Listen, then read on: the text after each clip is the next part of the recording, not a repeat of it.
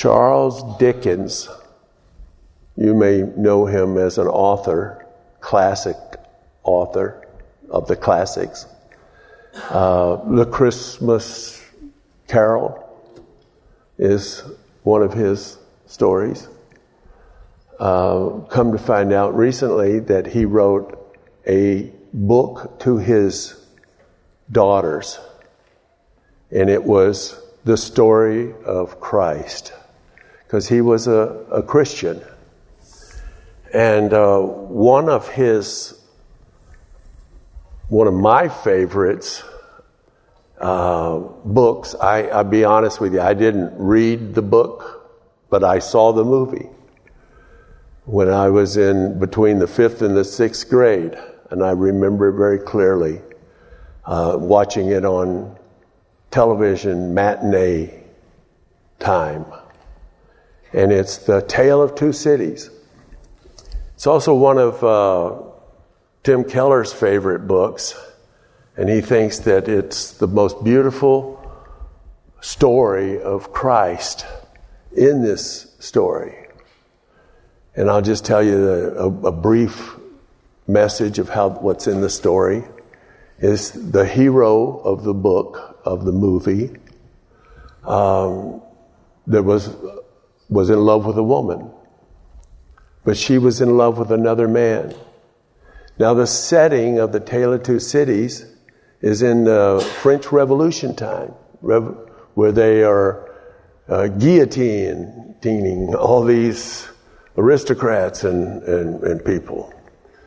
But she was in love with another man, and that man was scheduled to have his head removed from his body. And so the man that loved her went in to visit him and switch places with him so that he could be with the woman that the man loved, so that the other man could be with the woman because she loved him. They looked a lot alike. As a matter of fact, if I recall, the same man plays both parts in the movie. And of course, you might remember the movie for that famous quote by Marie Antoinette, which says, the people have no bread to eat. And so she said, we'll let them eat cake. And I don't know if that's exact from historical quote or is from literally just from the book. But it's a beautiful story. And there's another story that goes right with it. Is there was when that happened, they didn't just, cut off the heads of the aristocrats, but they cut off their household, their maids, their cooks, everybody had their heads chopped off. And there was this poor gal that was probably born into servitude and was having her head cut off, and she was just crazy with fear. And then when she saw this man trade places with the other man so that the other man could be with the woman that he loved, she came up to him and said, I was so frightened, but you have given me courage to see what you did. Perfect example of Jesus Christ, giving his life up in our place so that we can be with the one who loves us, the Heavenly Father. Beautiful, beautiful story. And but I just want to read to you something that is so pertinent to many examples. And I knew that the book starts and ends with the same words. And it starts, and I frequently say this to my people who say, how's it going in your life? And I will frequently answer them It is the best of times. It is the worst of times. And of course, in the setting, in the French Revolution, it was the best of times for what is happening in the course of history. But it is also the worst of times. You know, if you remember reading the book, or if you saw the movie, there's a gal that's crocheting while one of the peasants knitting. Yes, there's a difference. Definitely, absolutely. She's knitting. One of these days I'm going to find out what the difference is. I know there's a difference, though. She's knitting, you know, and every once in a while she screams, "Off with their heads," you know, kind of like the Queen of Hearts, right? Well, I think it was the Queen of Hearts and Allison. This is actually how the book starts. It was the best of times. It was the worst of times. It was the age of wisdom. It was the age of foolishness. It was the epoch of belief. It was the epoch of incredulity. It was the season of light. It was the season of darkness. It was the spring of hope. It was the winter of despair. Just so you know, I had to look up this word epoch. It's not epic, it's epoch. It's, I wanted to call it epoch, but Siri corrected me. Epoch. For those of you who don't know who Siri is my computer. She scolds me once in a while. It means a period of time in history or a person's life, typically one marked by notable events or particular characteristics. And incredulity, that's another, I would have said incredulity, but she corrected me on this one too. It's incredulity. Try saying that really fast. That word means the state. Listen to this. Let me read the verses again. It was the epoch of belief. It was the epoch of incredulity. Incredulity, the state of being either unwilling or unable to believe something. Did you catch that? Did you catch that? Let's go to Matthew 21. I want to talk about how this is true for today. This has been true on many occasions in the Word of God. And this is true for today as well as it was then. And I want to tell you how. But first, let's read Matthew 21. And when they drew nigh unto Jerusalem and were come to Bethphage, one more comment about Bethphage. You may have remembered me talking about that. Bethphage. That's a city that is not heard of in history other than at this time, and not heard of again except for this time. They are leaving, Jesus is leaving Bethany, and Bethphage is basically at the foot of the Mount of Olives. Now, with the exception of the 2 days that he's about to, next 2 days, he spends the rest of the time close to at the foot of the Mount of Olives preaching. Not entirely, but When I say the rest of the time, the rest of the 2 weeks, or the week before his arrest and his crucifixion.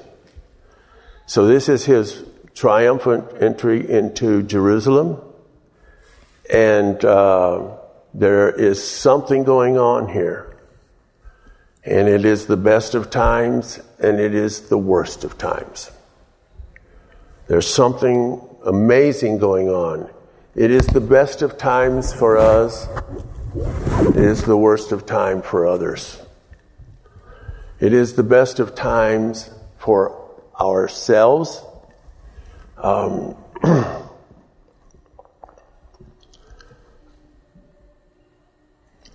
Samuel Clemens once said, the 2 most important days in a person's life is the day they were born and the day they find out why. Which is extremely sad, for he never did. He never found out why.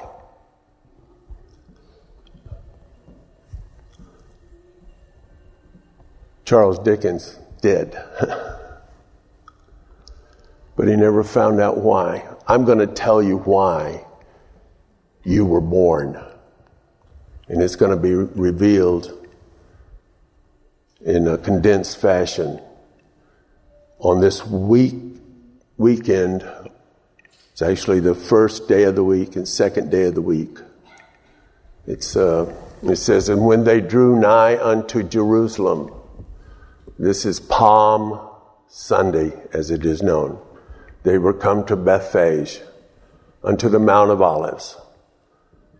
Then sent Jesus 2 of his disciples, saying unto them, go into the village over against you, and straightway you shall find a donkey tied and a colt with her. Loose them and bring them to me. And if any man say unto you, the Lord hath need of them, say unto you, why are you doing this? You say, the Lord hath need of them. And straightway they'll let the donkey go. All this was done that it might be fulfilled which was spoken by the prophet, saying, tell ye the daughters of Zion, behold thy king cometh upon thee meek and sitting upon a donkey, and a colt, the foal of a donkey. And the disciples went and did as Jesus commanded them. Then they brought the donkey and the colt, and they put their clothes on him and set him thereon. And a very great multitude spread their garments in the way, and others cut down branches from trees and strawed them in the way. And multitudes that went before and that followed cried, saying, Hosanna to the Son of David. Blessed be he that cometh in the name of the Lord. Hosanna in the highest. And when he was come unto Jerusalem, all the city was moved, saying, who is this? And the multitude said, this is Jesus, the prophet of Nazareth of Galilee. And Jesus went into the temple of God and cast out all them that sold and bought in the temple, and overthrew the tables and the money changers and the seats of them that sold doves. And he said unto them, it is written, my house shall be called a house of prayer, but you have made it a den of thieves. And the blind and the lame came to him and in the temple, and he healed them. And when the chief priests, and this was really an extraordinary thing, because here is the beginning. It's already began, but here's a beginning of why Jesus, or what Jesus is come to do. And first he's coming to recall Israel to repentance. And when they don't, this is the final call. And when they don't, it is taken from them and given to the Gentiles. And so he says, when the chief priests and scribes saw the wonderful things they did, and the children crying in the temple, saying, Hosanna to the Son of David, they were sore displeased. Can you see how amazing that is? They were displeased that he did these wonderful things. And in conjunction with that, the people crying Hosanna. And you've heard me talk about this, how that's what the priest did. And what you see here is a number of things in play. But I made a comment at one point, I think maybe last Sunday, I'm not sure. But I made a comment about how God is restoring to the Gentiles the priesthood. And my wife says that's restoring it to the people, but it doesn't say to the priest. It was never the Gentiles' priesthood. So she was saying, my wife has, she shows me, I say two of her major purpose in life is to tell me what I should have said and to tell me what I shouldn't have said. And she's really good at it, And I want to know when I make mistakes. And she said, when you said, restore the priesthood to the Gentiles, which I did. I said that. She said, that's a mistake. I said, no, I didn't that was not a mistake. You see? Because we're going to go let's go to Amos, the 9th chapter, verse 11 and 12. When the Jews tried to bring the Gentile Christians underneath the law of Moses, they got together to have a discussion about it. You can find it in James, in the book of Acts, chapter 15. And in the book of Acts, chapter 15, Paul says why he doesn't believe, it's pretty clear why Paul doesn't believe it, that the Gentiles should be brought under the law of Moses. And then Barnabas and Peter says why they believe it. But then James, who was considered the pastor of Jerusalem, this is James, the brother of Jesus. History says he didn't really believe in his brother until after he was raised from the dead. But James says, to this I agree. He says, hearken ye all brethren, listen to me. To this I agree, because it is written in the law or in the prophets this statement, and he says that the Gentiles shall be brought back under the household of God. Put that. And he quotes this verse, and he says, and in that day, you know what that day is? Remember how we talked about in Psalm 118, this is the day the Lord hath made? Every day is the day the Lord hath made, but that's not what he's talking about. He's talking about, it's all about Jesus coming and being crucified. This is the day the Lord hath made, and we will rejoice and be glad in it. In that day, will I raise up the tabernacle of David that is fallen. Tabernacle of David is when David erected a tent in Jerusalem and brought the Ark of the Covenant back, not to the tabernacle of Moses, which was at Gibeon, but instead the tabernacle of David, the tent. And it was surrounded by praise and worship. Most of the Psalms were written during that time period. Most of them. Asaph, who wrote a lot of the Psalms, was the choir leader and the music director. And he wrote a lot of the Psalms. It says, in that day, I will raise up the tabernacle of David that is fallen and close up the breaches thereof, and I will raise up its ruins, and I will build it as in the days of old. Next verse, please. That they may possess the remnant or the residue of Edom. And then it says, and of all the heathen which are called by my name, saith the Lord that doeth this. I can only imagine, that's it. I can only imagine that James is quoting from these verses because he changes Edom to the nations.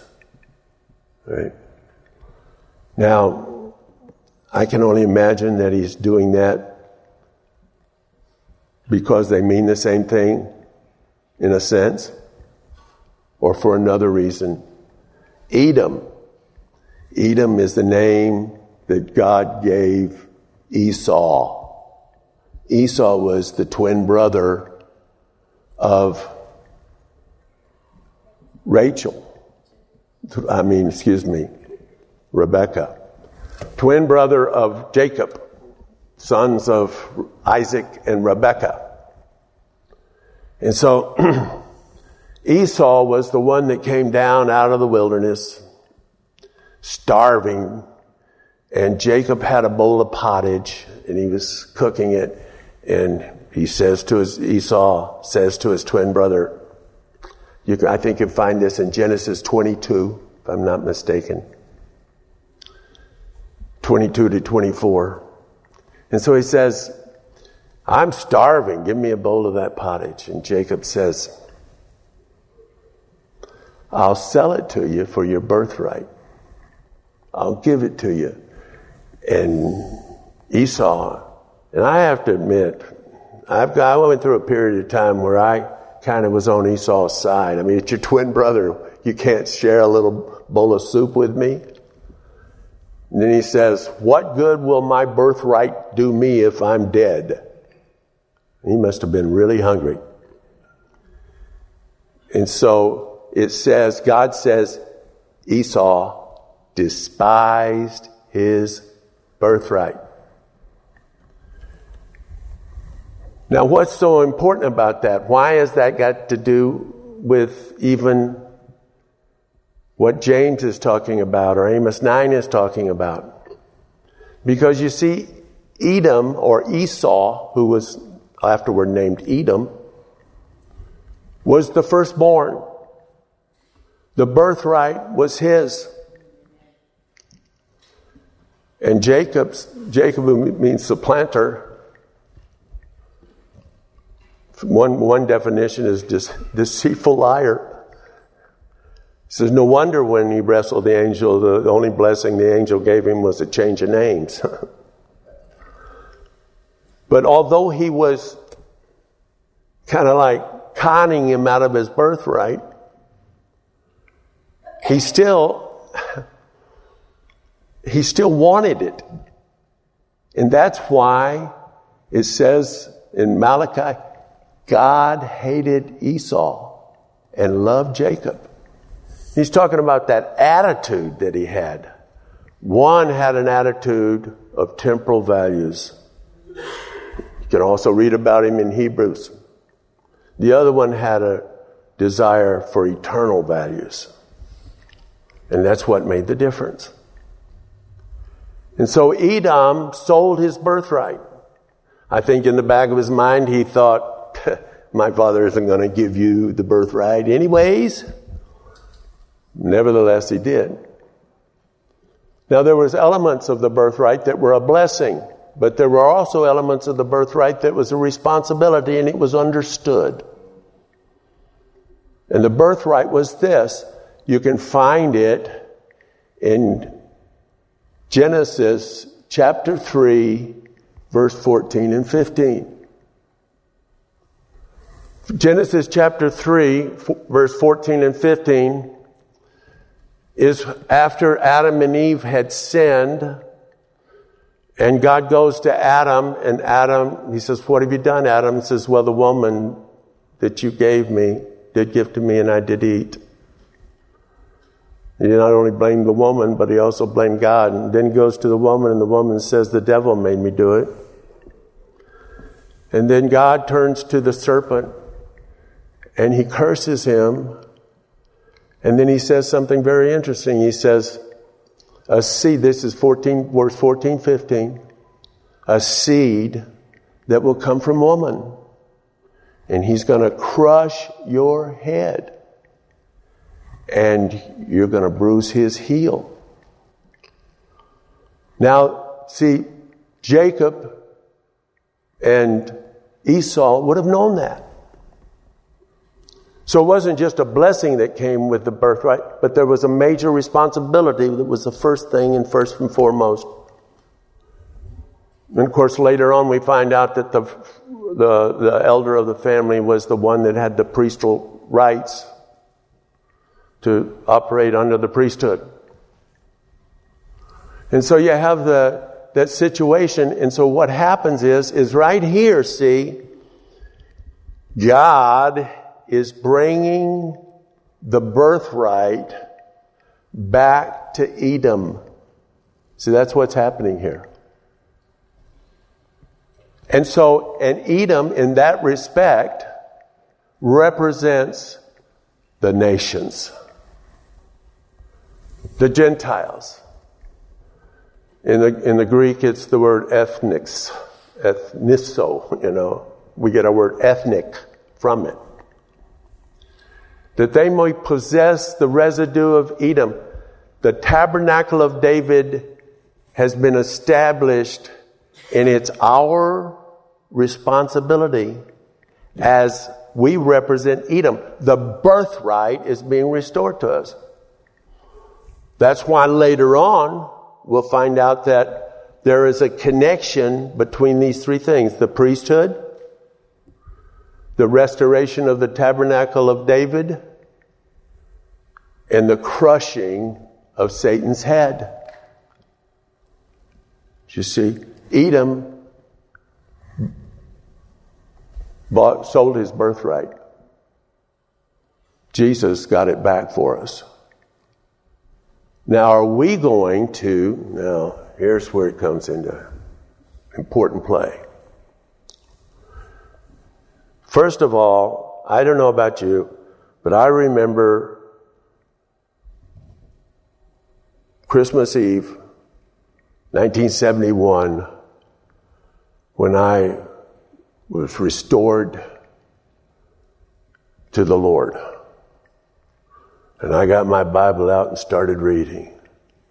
And I started at Genesis. And I got to, a seed's going to come from woman and crush your head. And you are going to bruise his heel. This is why Satan tried to get rid of Cain and Abel. Cain was the firstborn. I'll disqualify him from having the right to crush my head by putting hatred in his heart. He says, just in case it'll get passed on to Abel, I'll get rid of him too. And so Satan began his warfare to kill and destroy. And you will see that Ishmael, firstborn, disqualified. Esau, firstborn, disqualified. You would see an onslaught of Satan to disqualify the firstborn, because he knows that there's going to be a firstborn from woman. You notice it didn't say from man and woman. And I remember reading that, and I said, that's Jesus. Another epoch of time, of the best of times, the worst of times, is the coming of Jesus. Who was the woman that would be giving the seed that was going to crush Satan's head? That's Mary. Mary says that most beautiful, beautiful, beautiful. It's called the Magnificat. She actually is saying it not upon the announcement by Gabriel that she's going to have a son, but when she went to visit her cousin Elizabeth. And her Elizabeth says, I have heard the voice of the mother of my Lord. And John the Baptist, who was in her womb, leapt, full of the Holy Ghost. And so it was then that Mary utters this Magnificat. And you can find it in Luke, the 1st chapter, starting about the 45th verse. John Michael Talbot made a beautiful song out of it. My soul proclaims the greatness of the Lord, and my spirit exalts in God my Savior, for he has looked with mercy on my lowliness, and my name shall be forever exalted. For the mighty God has done great things for me, and his mercy shall reach from age to age. And holy, holy, holy is his name. That's the Magnificat put in the words of the translation that John Michael Talbot sings. And what she is proclaiming is the seed that is coming from her, not from man, but from woman and the Holy Ghost. It's the best of times. It is the worst of times. It is the best of times because something wonderful is happening when Jesus is going in. It's the best of times for us when Jesus is going into Jerusalem. There is a transition that's going on. Our church is going through a transition. I personally am going through a transition.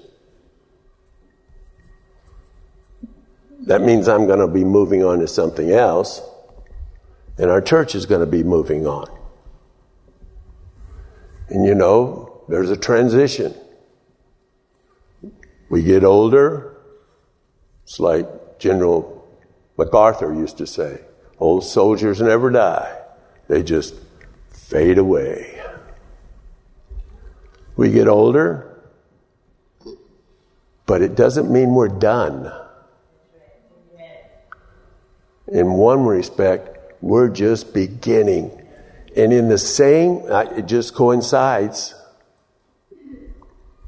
In the same way that there's a transition going on, starting with, we begin at the life of Christ, but it's starting to come to a head on Palm Sunday and the next day. The same thing that is going on then is going on now. This is the best of times. If you know why God created you, and it's going to be the worst of times too. Look at what's going on in the world today. Now, I know that they could always say that sometime in the past. But I'm telling you, we got states that is making it illegal for abortion. We got other states that you can have the baby born and not like it and have it put to death. You say that's a little exaggeration. I don't think so. That's exactly what's going on in the world today. Sex slavery, out of sight, out of mind. Multiple hundreds of thousands of children, young girls put into sex slavery. I mean, things are happening in this world, and there's going to be even a greater polarization. The polarization is going to be what? Christ is coming. I was watching America's Got Talent. And they had this guy come on there, and he had this great big old puppet. It looked like Big Bird, on a hand. And so he was a ventriloquist. And he was asking questions, and the audience was answering, and people were answering, and then the bird would answer, It kind of reminded me of Johnny Carson, of the great Carmack, where he wrote that big thing, and he would answer questions, The only question I ever remember is he answered this question. Actually two, I'll just share one. He says, El Paso. And Ed McMahon, was it Ed? Not Ed McMahon, Ed, yeah. Blows in the envelope and he comes out and he says, what does a Mexican quarterback does if he does an El Rano or El Kiko? El Paso. Of course, if you know Spanish, El Paso means the pass. So people were given the common answer, and then Big Bird was given its answer. And he gets the last question, he says, who said this? I'll be back. Who? Arnold Schwarzenegger. The bird looks at him and says, Jesus Christ. What a word from the Lord to millions of people at the same time. I'll be back. Whoa. I was like, yes. And they laughed, and I said, you're laughing now, but you won't be laughing long, And there's a polarization that is happening in the world today. And the good's going to get gooder, and the bad's going to get badder. It's the truth. We are in the best of times. We are in the worst of times. We're in the age of wisdom. We are in the age of foolishness. We are in the epoch of belief. We are in the epoch of incredulity. Credulity. That's incredulity. I love that word. The statement of being either unwilling or unable to believe. Wow. And so this is Mary proclaiming. We can be like Mary. We can be proclaiming the greatness of the Lord, the beauty of the Lord. But Jesus and he comes into, and look at the attitude here. They saw the wonderful things he did. Well, first of all, they're long angry before this.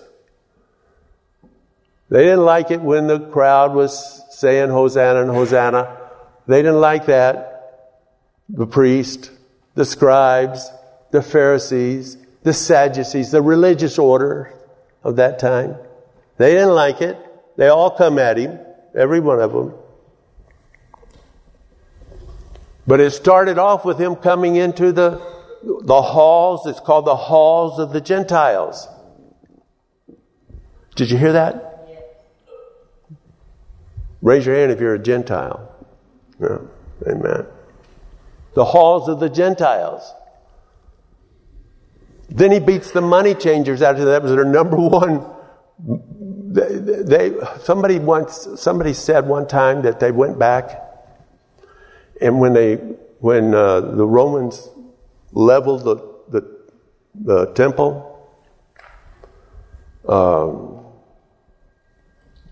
Who was that? Philip the Caesar? What was it? That was his name, was it? Titus, leveled the temple. They found the equivalent of billions of dollars that had been stashed by the priest, making money off these. They would sell upwards of 250,000 lambs in 1 week. Big money. He beats them out of it. That'd make them mad. You're taking away my number one income here. But what made them even madder was when he says, my house shall be a house of prayer. Whoa! They did not consider the halls of the Gentile God's house. That was on the inner court where they worked. How dare him call that God's house? My house shall be a house of prayer.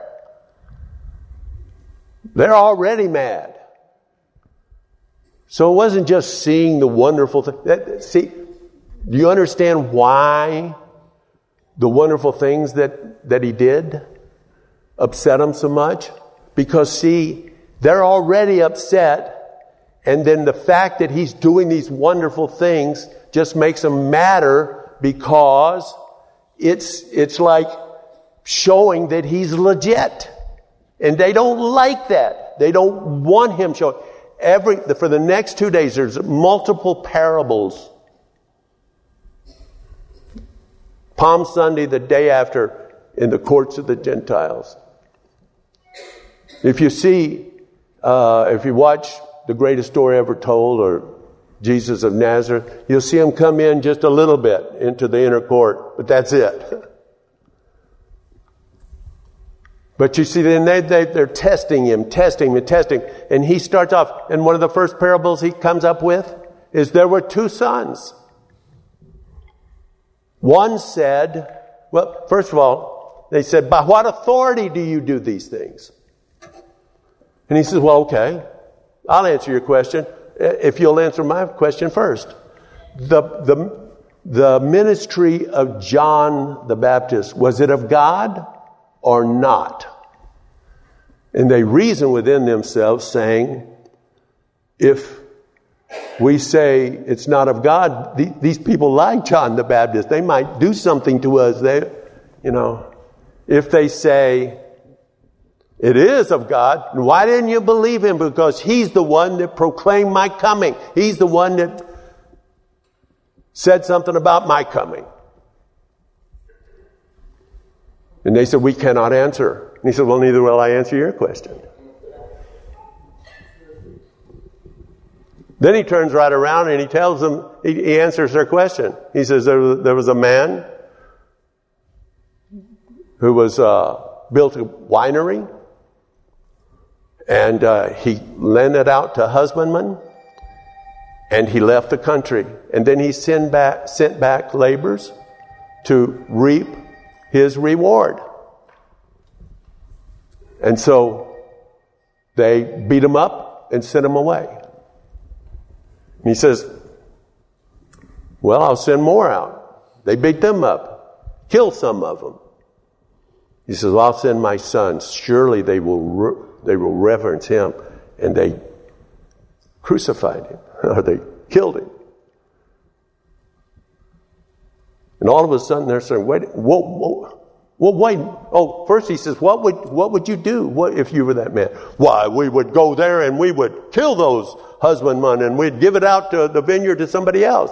And then all of a sudden, wait a minute. We're that husbandman. Then the 2 sons, he says about John the Baptist, he says, John came preaching to harlots repentance, and to tax collectors.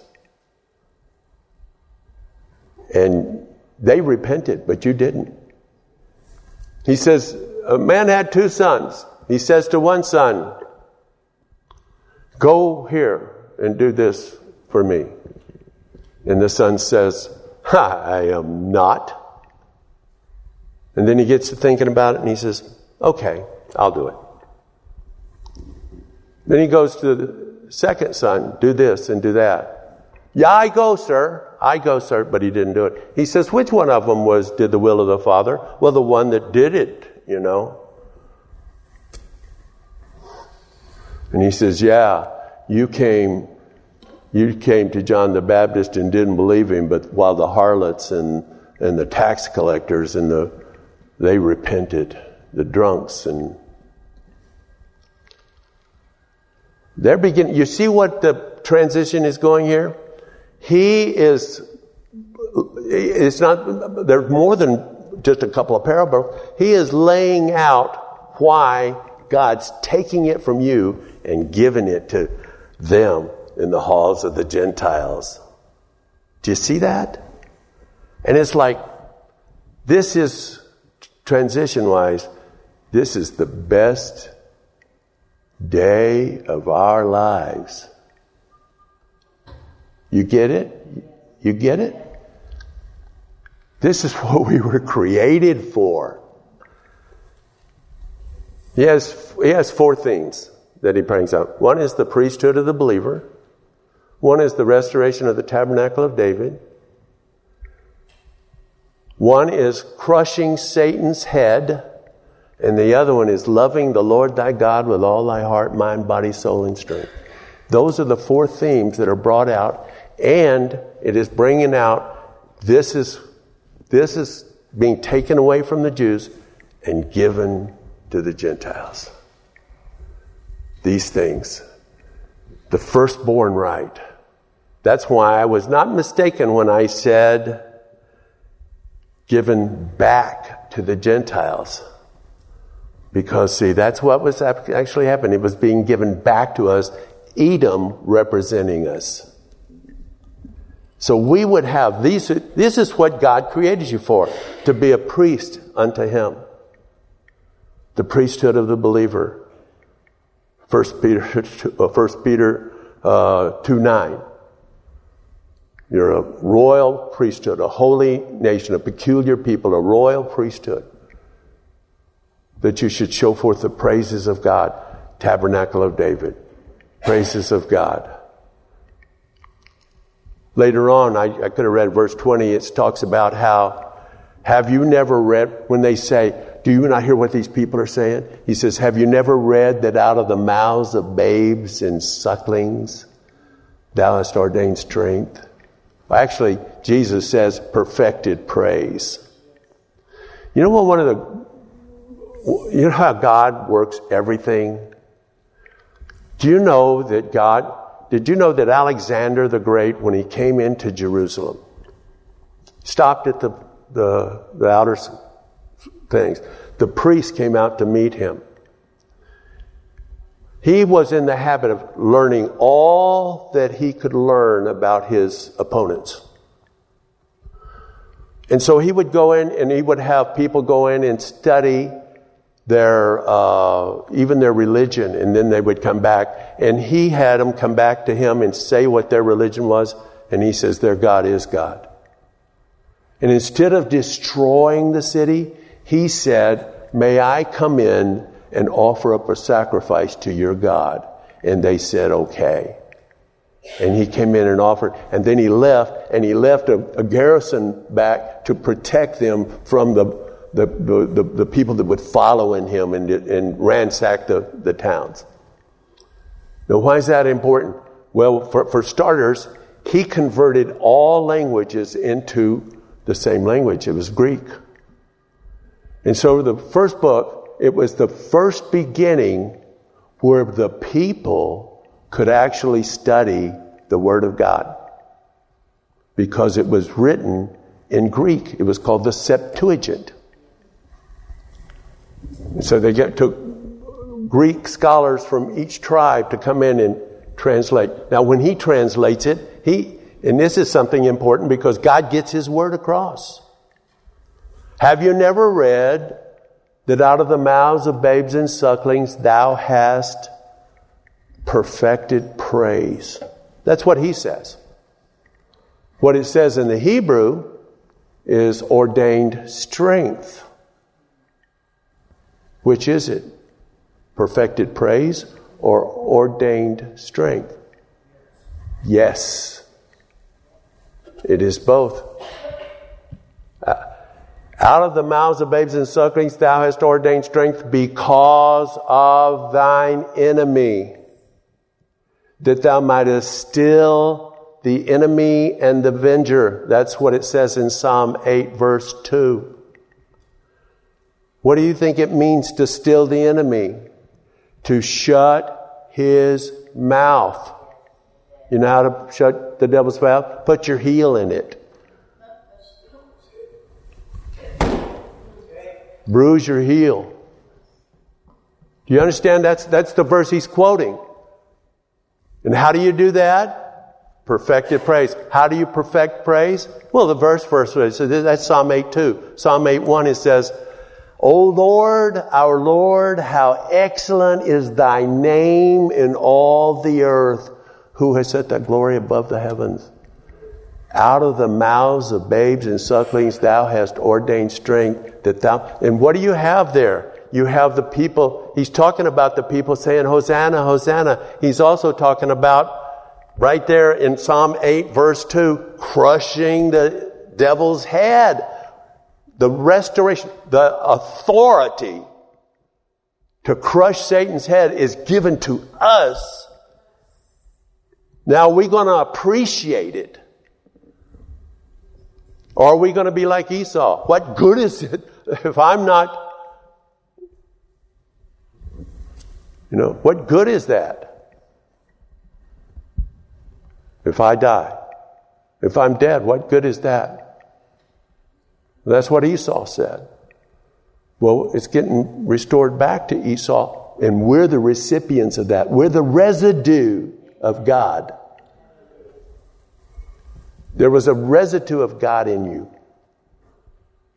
Hello? And so we shout praise to our God and to his name, and we still the enemy. We shut his mouth, bruise his head, crush him with our heels. All of this is happening in these 2 days to be consummated by the crucifixion and the resurrection. Wherever there's a life, there's an empty grave, as we sung a while ago. Hello. Have you never read that out of the mouths of babes and sucklings? We have been called to be priests unto God, to be worshipers in the tabernacle of David, to crush Satan's head, and to love our Lord with all our heart, mind, body, soul, strength. You notice here's something, I just want to end with this. Mary starts off the Magnificat. My soul, starts off with the 2 words, my soul, suke. All right? We get the word psychic from it. The soul is, the seat of the soul is our will, our emotions, and our intellect. Those are the seats of our soul. See, my soul proclaims the greatness of the Lord. Kind of reminds me of the psalmist saying, soul, bless the Lord. Oh, my soul, bless the Lord. My soul proclaims the greatness of the Lord, and my spirit is exalted in God my Savior. You see, when we choose to worship him, when we choose to praise him. Hallelujah. Amen.